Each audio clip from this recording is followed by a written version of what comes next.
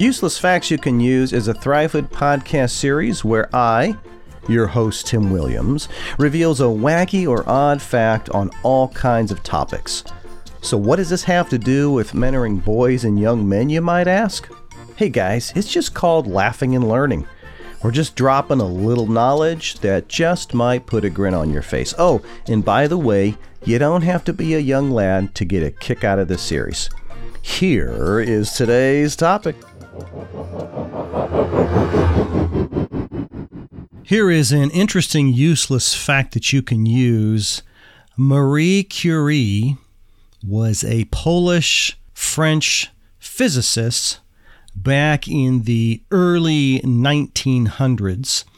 And what was interesting about her is that she was conducting what I would say is pioneering research on radioactivity at that time. But here's what's crazy and the useless fact as it relates to her. She was a Nobel Prize winning scientist that died of vast amounts of radiation that she was exposed to during all of her groundbreaking work that she was doing, studying that. And here's what's crazy. Not only her body absorbed in a large amount of emissions, but her clothes, all of her belongings, furniture, cookbooks, her laboratory notes, everything was just saturated with uranium particles. And that's why she died, it's been around 85, 90 years ago, according to the Christian Science Monitor. Well, here's what's crazy.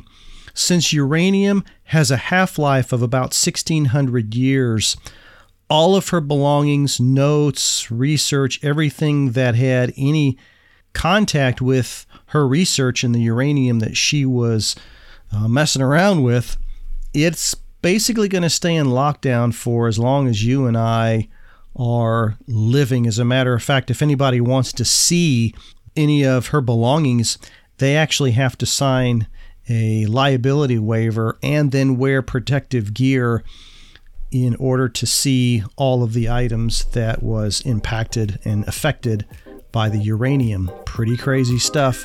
And there is another useless fact that you can use.